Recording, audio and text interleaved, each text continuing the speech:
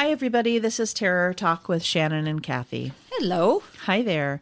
Welcome to Season 3. Welcome to I can't believe it already. That's amazing, right?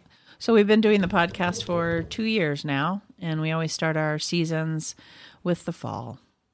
So it's September, and here we are. Today on the show, we are going to tackle a discussion of mental health representation in horror films in particular. And I happen to know, and I believe you know too as Kathy, is that this topic is pretty controversial. Mm-hmm. People get into some trouble, basically, on this topic, and with good reason. It's a complicated topic. One side of it is basically it's just fiction and get over it, and the other end of the spectrum is don't marginalize people with mental illness in the movies because that changes how we treat them. Right. And I understand bits and pieces of both sides of that, but I also want to make sure that we talk right out of the gate about how, one, we both love horror. Mm-hmm. We both love horror films.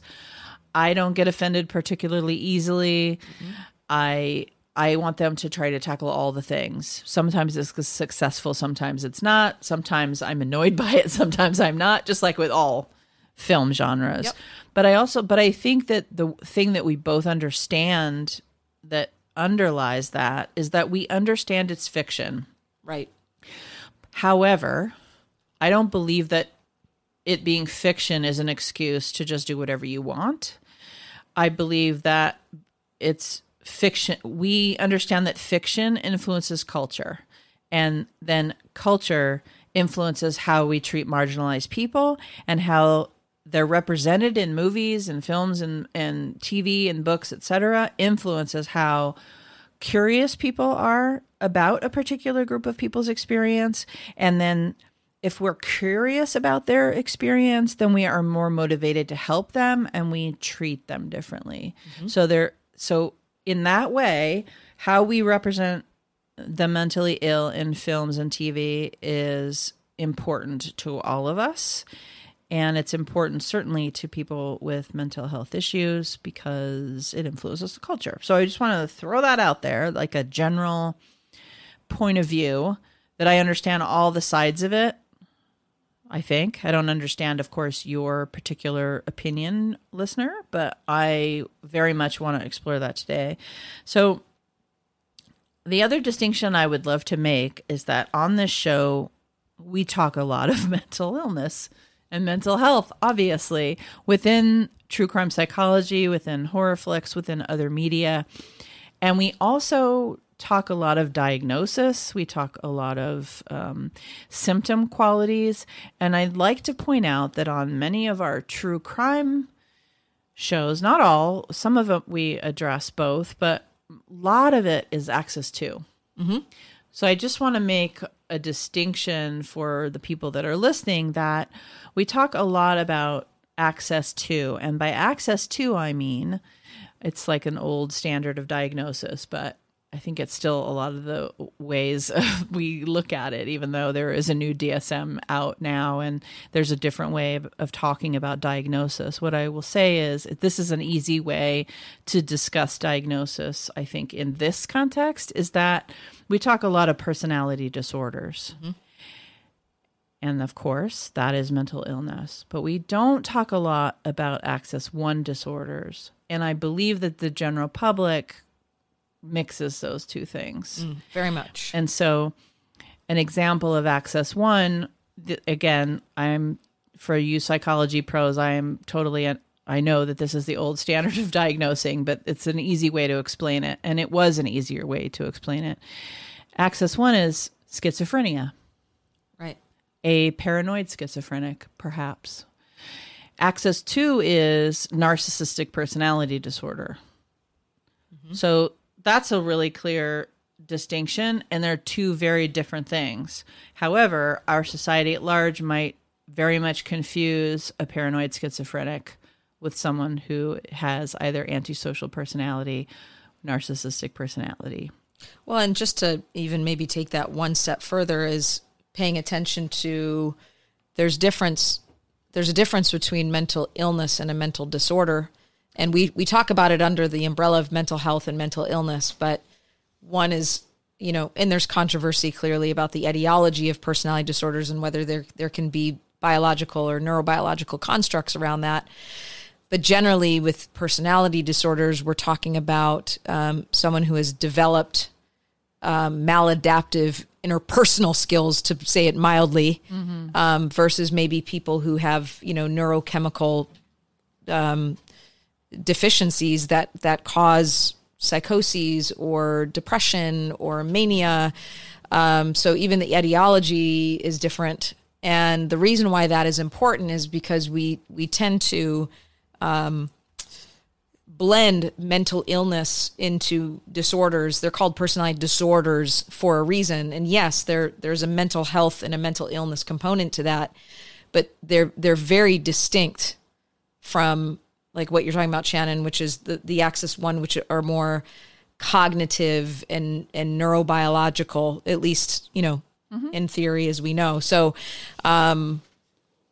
yeah, I mean, I think it's such an important conversation that we're having, because the majority of people who hear about school shootings or post-traumatic stress, they'll link those two together often. And a perfect example is the way that post-traumatic stress has been represented in society is someone with PTSD is violent, and that could not be more untrue. Now, a person with post-traumatic stress could become violent if they felt that there was a perceived sense of intrusiveness or fear happening to them. They are likely going to react, and they may react violently, but they are not actively getting up and walking into a bar and shooting people up, because they are most of the time terrified to leave their own damn home. So what happens in those situations is we're mistaking a mental illness with a mental disorder at that time, because I would argue to say that a lot of times the people who go in and shoot up bars and things like that are complicated with mental disorders as well. So this is a conversation I think that we have to have more often, not just on podcasts or, within our field, we know this, but I think it's something that, the news loves to jump to mental illness when there's been a shooting, and it's like, whoa, you have just stigmatized so many people, and people with schizophrenia, again, no research that says they're any more dangerous than anybody else unless they have, some sort of persecutory or a hallucination that's having them a command auditory hallucination that's telling them to do something, because if they do it, then it's going to relieve the devil from a blah, blah, blah. Okay. And that is such a small percentage of people with schizophrenia. And when medicated, and I've worked with these people, when medicated, they are not violent. So it's a really, really, horror, as much as you and I love it, a lot of horror, and this is changing, and we'll talk about this in the episode today, has exploited mental illness versus mental disorders. Yep. I think it's an important distinction. Thank you for that. I don't believe that filmmakers are necessarily mindfully and willfully attempting to harm or misrepresent the mentally ill. That's not like where I'm going with this. I just think they're making a product. They're having a lot of fun. Most likely they have a great idea. They're executing it. They're creators, and they're not necessarily going the route of educating themselves. And thus sometimes there's an ignorance to that. And by ignorant, I just mean the very nature of the word, which is, I just don't know about that kind of thing. Yeah. And I also think that, and we've talked about this on other episodes as well, is the way that people over time and even history, and we're going to talk about the alienist next week, which is a really good way to even segue into this more specifically, is, explanation for craziness before was someone must be mentally ill, right? Because if we have all of our faculties, so that explains evil and danger, and, and that is just such a small portion of mental health. Yeah. Or population, I should say. When you're looking at creating something that's very dramatic and that people want to watch, and it's the most dramatic situation ever, of course, it's going to be the most violent, the most on the spectrum, rare, It's why there's movies about dissociative disorders, multiple identities, the old DID movies. It's why there are these movies about, Joker and American Psycho. And it's why there's a fascination with true crime and serial killers. And a lot of the stuff that we talk about on the show is because it's the rarest, most misunderstood. It's the thing you don't have in your life. Most people just don't have it in their life. And so I get it. It's like, we're obviously interested in it, but we also are obviously coming from a place where we want to talk about it. So one of the things we wanted to start with was kind of talking about how mental illness and mental disorders were represented in the past, and then sort of move how they were represented and how they're more represented in the present. So, yeah, I think it's pretty common knowledge to think about mental health's portrayal in horror films. The old school version of that, is mental illness is perceived as dangerous, deterministic, homicidal. So when we look at the way that it's perceived in the 70s and 80s and not in most of the 90s is, this is who you are. This is who you will always be. You are, dangerous. You are sick. You are crazy. It certainly made for very terrifying horror films. In fact, I think it's why the 70s and 80s did so well, because mental illness and the way it was represented at that time was done so grotesquely, and it was so gratuitous that it hadn't been done before. So we have, we can even go back even further to Norman Bates in Psycho, which I think is 60s, right? Mm-hmm. But, we have mental illness that really symbolized the shadow side. We've talked about the shadow a lot in here. So symbolize the shadow side. Mental illness was that dark, sick place that you didn't want to go to. It was, mutually exclusive with the shadow side. Lack of impulse control. The primitive side, the reptilian brain, the unconscious drives, utter destruction. So if you were mentally ill, you were sick, you were crazy, you were dark, you were evil, and you were senseless. Mm-hmm. And we have Halloween, we have Michael Myers. He starts off in Haddonfield in the insane asylum. Mm-hmm. So there's a link between mental health and violence. Inaccurate portrayal of mental health facilities and people found insane by the way. I already talked about Norman Bates and the way they represented dissociative identity disorder. Leatherface, who was influenced by Ed Gein, and there's a lot of mental health stuff there. We had a whole episode, so we can refer people to that episode. The Shining. We have a recovering alcoholic who begins hallucinating and becomes violent. The Shining is one of the worst ones. One of the absolute, and one of my favorite horror movies. And emphasizes, here's clearly a guy who's in recovery. So he's already an alcoholic, so marginalized, and then begins hallucinating, marginalized, becomes violent, stereotype. Mm-hmm. And then we have Hannibal Lecter, who's the based off a novel, but the movie came out in the 90s.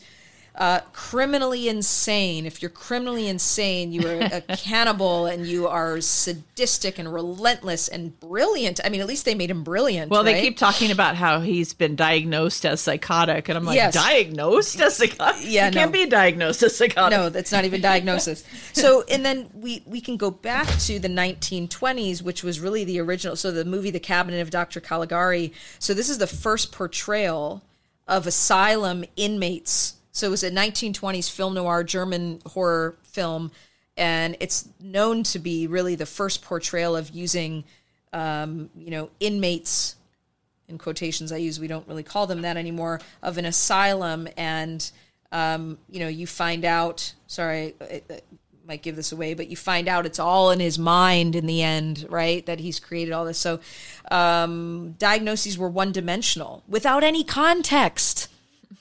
You were just crazy. We didn't know anything other than Michael. We knew about Michael's background. We knew it said some context there, limited. But we didn't know anything about Leatherface's. We don't have a case conceptualization, No, I mean, one of the things when you talk to people, and we're going to have an episode actually about the Michael Myers universe coming up here in October for Halloween, for our Halloween celebration of, the whole Halloween universe. And what's so interesting is that a lot of the fans that I talk to of Halloween, a lot of them they really don't want they really don't want Michael Myers to be psychological in any way. No. They want him to be pathologically evil. I mean, I get that that's like funner in the movies kind of thing. but the whole first movie is all psychology. Yeah, it is. And yet you talk to fans and it's like, no, he just needs to be a senseless killer that has no brain and no. So we'll just call motivation. that insane. We'll just call that insane. And then they get mad at the later movies for having psychology and some of the reinventions of Halloween has the psychology in it and has his history and his childhood. I'm like, the whole first movie, the whole foundation for the franchise is all psychological. Now, whether you agree or not with the terms they use and the different things that happen, that's one thing. But it's like, it is psychological. Very much. And the last thing I'll say is a lot of the tropes at that time were lonely, isolated, suicidal, and homicidal. So I think that really depicts, unless you want to add anything, that's our old school horror, which definitely made it darker and scarier. Absolutely. I mean, I think a couple of the themes, which I'll just throw in, is it's like, and we get a lot of this now, but sort of the fear and mistrust of the mental health practitioner. Oh, right? My gosh. So the therapist, anybody working in a psych hospital. That's like American Horror Story season 2 Asylum, right? Yeah. Although I like that. Because, that depiction of. Oh my God. Yeah. Like, talk about demonic and evil, and that everyone is out to get you and strap you down and hurt you, and it's like just like the Invisible Man this year. I mean, the fear and mistrust of the mental health person and system. I think it's more of the system, and then the system is represented in whatever individual they have playing. Like even in the Joker, they have that social worker. Although she's portrayed a little bit more compassionately, I in later scenes, but still, I get it.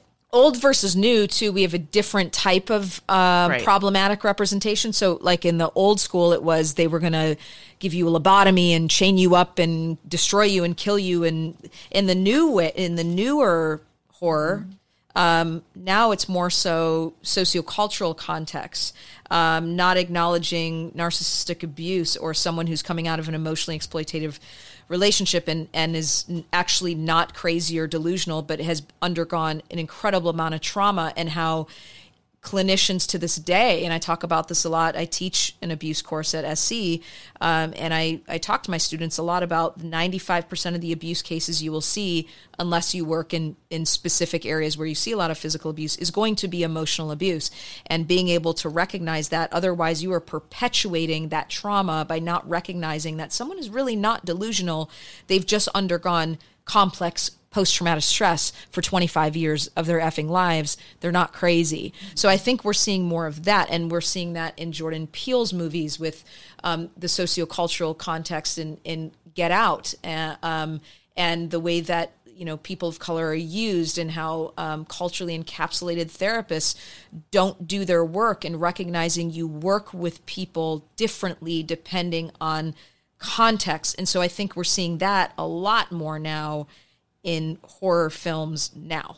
Yeah, because cultural competency in our field has become a buzzword, but also something that you have to have, or at least you have to be. You don't ever really have it. I don't believe that. You strive for it. Yeah. You're working towards it. Right. You're stepping in shit and being called out on it, and then learning and owning it and saying I'm this, I'm that, and I need to work on this and that. And instead of simply looking at hallucinations, because I think this is what happens in most of our media, is that it's the symptoms. They don't necessarily indicate that someone is mentally ill in something. But what they do is they portray symptoms of mental illness, hallucinations, this kind of thing. So then what the culture does is then the culture is left to come up with their own answer about that. And the culture says, oh, someone's having hallucinations. They must be crazy. And thus, and what word do I know associated with what I think crazy is? And I think crazy is schizophrenic. Right. And so they make these jumps, these leaps Insane. through logic that it's like, oh, crazy people are schizophrenic, and so, and all crazy people have hallucinations. You know, there's just like these, and I get it. Nobody, you know, you don't have to know all this. I'm not saying that. It's just that this is how the film and television industry inform that cultural perception. Because, you know, in Latin cultures, there's magical realism. They hallucinate. They talk to the dead. They hallucinate things all the time. It's not. And when you're assessing someone, you take into consideration their culture and their cultural norms. And you don't diagnose someone with schizophrenia on one symptom. That's right. I think a lot of people don't know that. Yeah. Yeah. It's a constellation of things.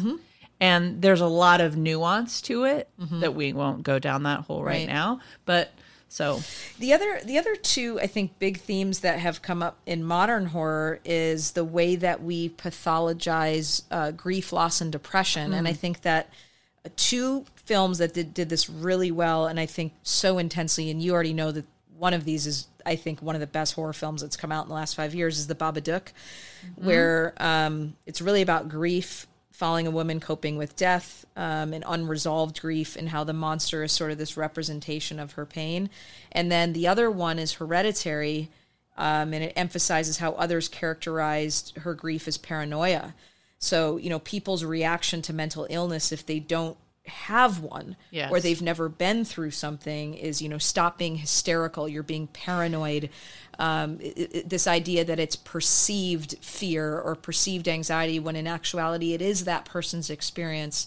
And there are practitioners who will do this as well, but it's mostly people who don't work in the field or have never experienced it. And so people's responses to it, you know, distress, which is really what trauma is. It's not the event, it's the response to the event, can be over pathologized. Oh my gosh, and so I think we're seeing drawing more awareness. The difference in modern horror is there's this third eye that's letting the audience know this is how the characters are perceiving it.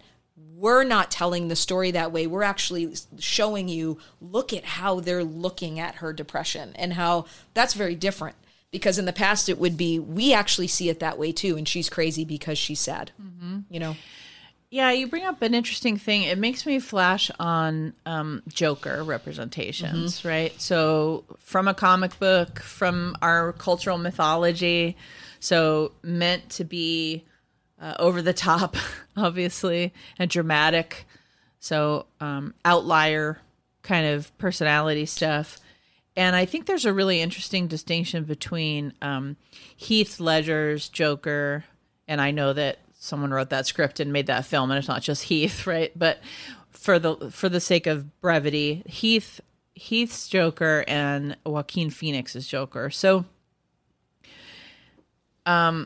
Heath Ledger's Joker, they never directly indicate that he's mentally ill.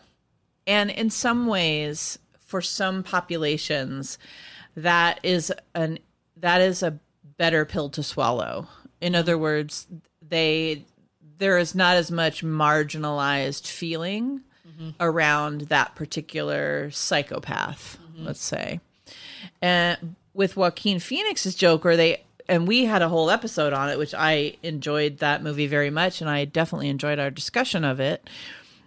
It is directly mental illness and a mental disorder that they're addressing. And so that movie is more controversial in that way, I think, to the mental health community, because they directly indicate his mental illness and that his violence, et cetera, is a part of that. So, but all that to say, the reason why I thought of it was because you were talking about depression, because what I felt about Joaquin Phoenix's Joker was that he was PTSD a lot, had PTSD, had major depression, and also had access to, also had personality disorders. No, he was complex for that sure. that were complicating his depression and trauma. Right. So as a therapist, it was a very interesting deep dive because the mental health industry was represented there too. Mm-hmm. All of the different issues. It's a very complex diagnosis they were presenting. And it's the first time I think they've also accurately portrayed and accurately diagnosed narcissistic personality disorder with the mother. Because I think sometimes we, again, in colloquial versions of this disorder, it's someone who's overtly arrogant. And, there's this idea that narcissism is just arrogance.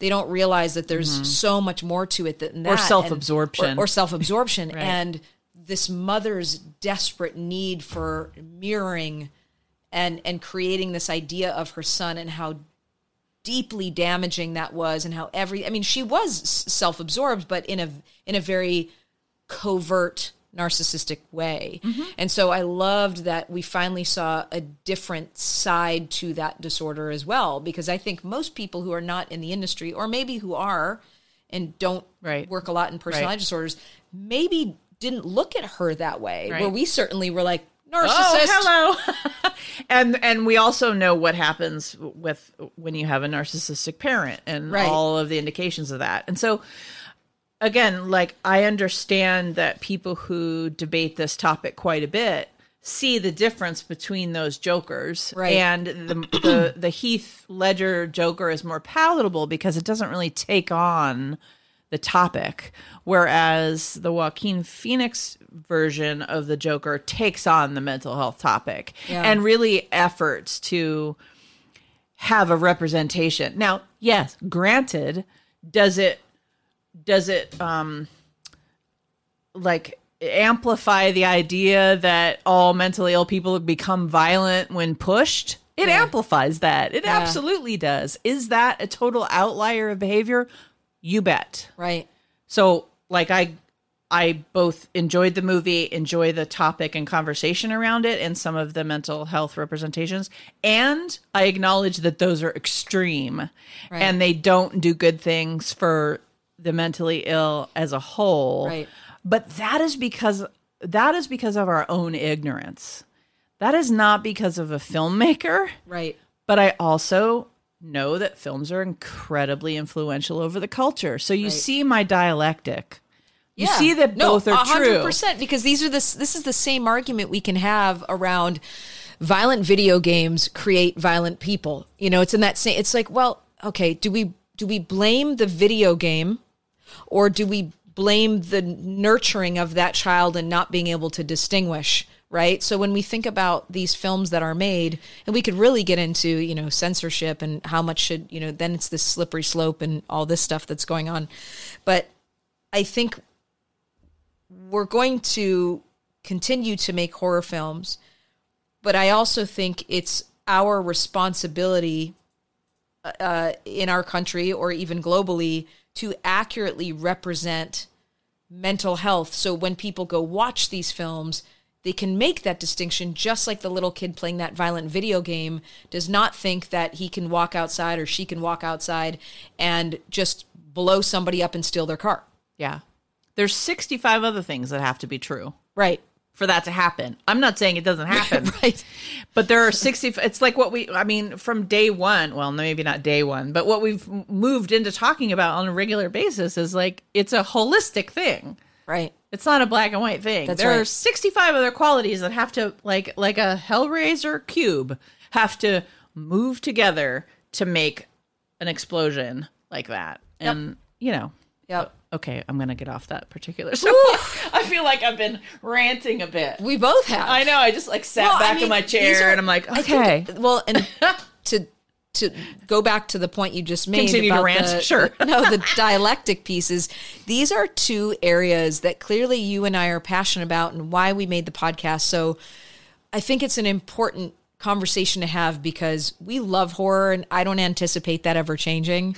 No. But we also acknowledge that the way that mental health in general, not just in horror, in society, through media, through news outlets, through bullshit theories that are not, empirically supported, that mental health is stigmatized.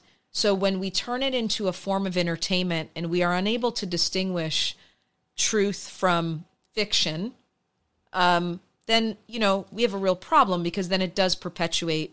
If people knew more about mental health, then we could continue to make these films and people could go, okay, suspension of disbelief. Now, clearly we know a schizophrenic patient or someone with schizophrenia isn't going to act this way. But unfortunately, mental health has been so incredibly stigmatized that most people believe this at face value. Yeah. So that's really what we're talking about, and what we, this topic is so important, and I also love how it just fits into the way I see psychology, and what I talk about with clients and people all the time is the dialectic, is that both things can be true. Yep. So often I will say to someone, I feel your tension, in that tension of the opposite ideas that are in your head, the tension of the opposites that are happening for you in your emotions right now. And they want one or the other to be true, and it's both. And I think this topic is like that. We love horror movies. We love media. We want you to keep making it. And I'm okay with you making it about quote unquote crazy people. And I'm okay with you being, Joaquin Phoenix and Joker. And it's so thick and rich and wonderful to talk about. And I'm aware that our culture needs more education on this topic. So there's that. Did you want to say something more about like the present time, or did we cover that? I kind of covered it. I talked about Hereditary, Babadook. I think the take-home point for modern horror is I would say that there is a overall understanding now that it's, how do I say this? I'm trying to articulate this in a way that it makes sense. There's an overall understanding that the story, the way it's being told now, is not necessarily the director's or creator's idea. It's layered with the directors showing that the way the character is portraying the sick person is off base. Right. Where in the past it would be the director would go, I know exactly how to, make this person crazy. And there was no awareness around, wow, that's really fucked up. Yeah. Like it took itself very seriously. Yeah. Well, now where you have the Jordan Peeles and you have Invisible Man, where the director is explicitly saying, we're actually now portraying the person who's perceiving the bad guy as worse than the bad guy. Yes, and they will actually have one big difference I see too is that they'll actually have, and this is what we do in story, is they'll actually have a character that represents the person who's marginalizing them. Yes, that's a better way to say it. That's what you're saying. Yeah. I think that's what you're saying is that they'll have that representation of racism or bias or marginalizing the mentally ill, and they'll have that character who is that person, so that the audience can say, ugh, I want to be more aware than that. Right. I want to be smarter than that guy, even though they might not be, even though we might be watching and totally like rooting and going. And then there's a character who's so vile and so biased and horrible. And we go, oh, and then we see the reflection and we say, oh, we don't want to be that person. That's right. Yeah. Right. Gotcha. So just more awareness. And I think it's a great way to continue making these films. So at the end, people can go, oh, okay, so that was still really scary, but we're also not justifying that person's point of view. Right. Yeah. I mean, I think there's been some, it's not that, so there's a lot of discussion around sort of which movies did it well, which movies did it wrong.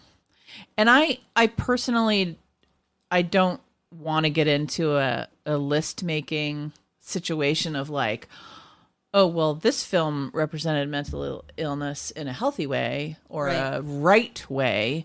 And these projects represented it in a terrible way or a marginalizing way. Because at the end of the day, I am a film fan and a TV fan.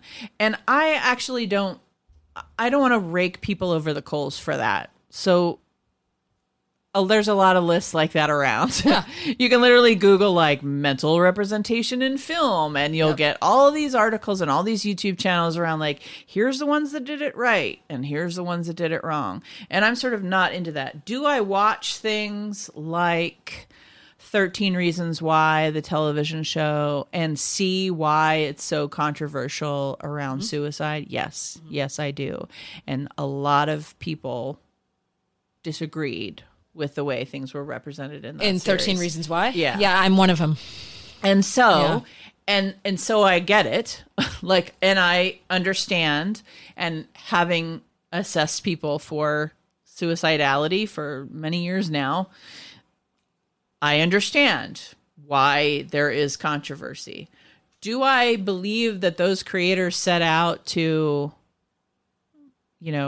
send the mental illness community into an uproar or hurt people or have, no, I don't think there was an intention around that. Yeah. But like you said, it was not a good one. I think for me, because I've worked with teenagers, it was one of those series that made suicide look like a weighted choice. Oh, it was so rough to watch. And I also think it misrepresented someone who is truly suicidal, if you can operationally define that. But if you work with high-risk people, you know what I mean. Mm-hmm. And I actually had a teenager I was working with at the time who had been suicidal a number of times while she was with me, and how triggering and how awful that series was for her, and how much we would talk about it because she found it so incredibly offensive because it did such a poor job, and it really over-pathologized.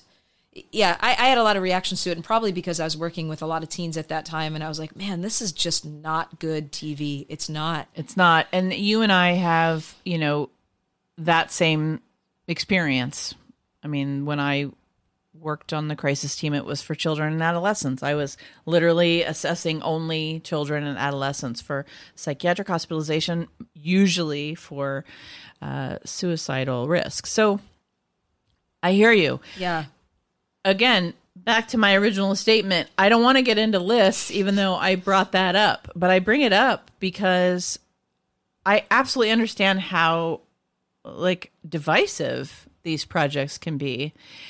But I'm not saying don't watch 13 Reasons Why because it's not an accurate representation of reality. Right. I'm saying watch 13 Reasons Why if you think it's an entertaining piece of fiction that doesn't trigger you in so many ways that it becomes intolerable and you get incensed like it did Kathy and I. Right. The trigger warnings are real, that this is a product that will make you really unhappy. Yeah. And then there are products that can actually be quite comforting, right? So that's kind of the way I look at it. Not like, oh, this is bad and this is good. Yeah. I'm trying, and I'm not perfect at this at all, as if you're a regular listener, you'll know, because I've probably said lots of things that contraindicate what I'm going to say now. But I really try hard to look at it like, okay, something like the Sharp Objects series on HBO right now, or The Perks of Being a Wallflower, and this is not horror related, I get that, or a movie, Mr. Nobody, all those kinds of movies that I believe are very interesting and even accurate depictions of depression, different things. I'm saying, I feel like those kinds of projects are comforting to people who are actually struggling with those things. Oh my gosh. I mean, I have, notes here about that's one thing it has done in a more positive way is if it's done well, is it normalizes things like bipolar disorder, depression, OCD. There you go. Great word. Normalizes. Yep. Mostly in regular films, not as much in horror, but in dramas do a better job. When you think of Silver Linings Playbook. Yes. Right? Yes. When you look at movies like that, if it's a non-horror film and they're not trying to scare the crap out of you, then it has certainly, even if it's uncomfortable, it's allowed people to go, okay, there's real suffering here. And right. So, and that's kind of, I guess, one of the reasons why I brought it up is because I wanted to make the distinction between, today we're really talking about mental health representation in horror films, and that is often, the psychotic killers is really what it comes down to, and also the mental health practitioners that are out to get you. Like that's another trope. But I want to make the distinction of there is a lot of media that comforts, represents, makes it clear that whatever, like can help you in these times. I don't necessarily believe, and now this is going to be a controversial statement, that the horror genre is necessarily the genre you want to turn to. No, when you're absolutely not. When you're wanting to be seen. What is someone who's found not guilty by reason of insanity look like? That comforts me. Yeah, that's not going to be in a horror film. So I don't know. People might disagree with me on that, and that is fine. We will get that kind of hate for that statement, and that's perfectly reasonable. Yeah. Horror, we've certainly talked a lot about how horror is psychologically good stuff. It helps us work out a lot of things. But in this particular moment in time, I believe it's very difficult to find horror films that comfort you in those moments. But again, the distinction that I was making earlier between, a Heath Ledger Joker and a Joaquin Phoenix Joker is the difference. In other words, I think that even in horror, people who are advocating for the proper treatment of the mentally ill are wanting it to be person first centered. In other words, it's a person, the character is a person, even though it's a fictional person, it's a person first, and that their mental health isn't exploited. Now, that sounds super, but that's a complicated thing to do in a story that you're trying to make dramatic and sell tickets to. Yep. So, I don't know what to tell you. I think you've said a lot. Have you said what you wanted to say on the issue? Yeah. Okay. I'm looking through. Have we ranted enough? There's a couple good articles. There's some great articles, actually. There's one I'm looking at right now called Horror Movies and the Exploitation of Mental Illness, done in April 2018. Is that Megan? Megan's article? Yeah. Mm-hmm. Megan Bayham, I think it's maybe pronounced. Horror Movies Venom, and the... I think, okay. yeah. Horror Movies and the Exploitation of Mental Illness. It's a really good one, actually. So maybe I'll find it and try to post it somewhere. I'll certainly post it in our Discord, which we haven't talked about today, but opening season 3 here, and we hope you enjoyed the topic. One of the things that we're doing is we've got new merchandise, so contact us via... mugs and shirts, people. Mugs and shirts. It was just super fun, and the little bit of dollars we might make on them would really help us invest more into the podcast. It would help us out a lot. Go to our Instagram, check out the pictures, and then if you need something either through Instagram or through email. And then also we have a Discord channel that is for our patrons only. So if you want to check us out on patreon.com, it's Terror Talk Podcast. And if you become a patron for as little as $5 a month, you become part of the Discord, and there's some other stuff on there that you would get. So, man, I'm excited. Season 3. I'm so excited. And it's actually the first day I've seen Kathy in a long time. So I know. We're having a good time, and we really appreciate your patronage of our show. This has been the mental health representation in horror films. This has been Terror Talk. My name is Shannon. And I'm Kathy. Sleep safe, everyone.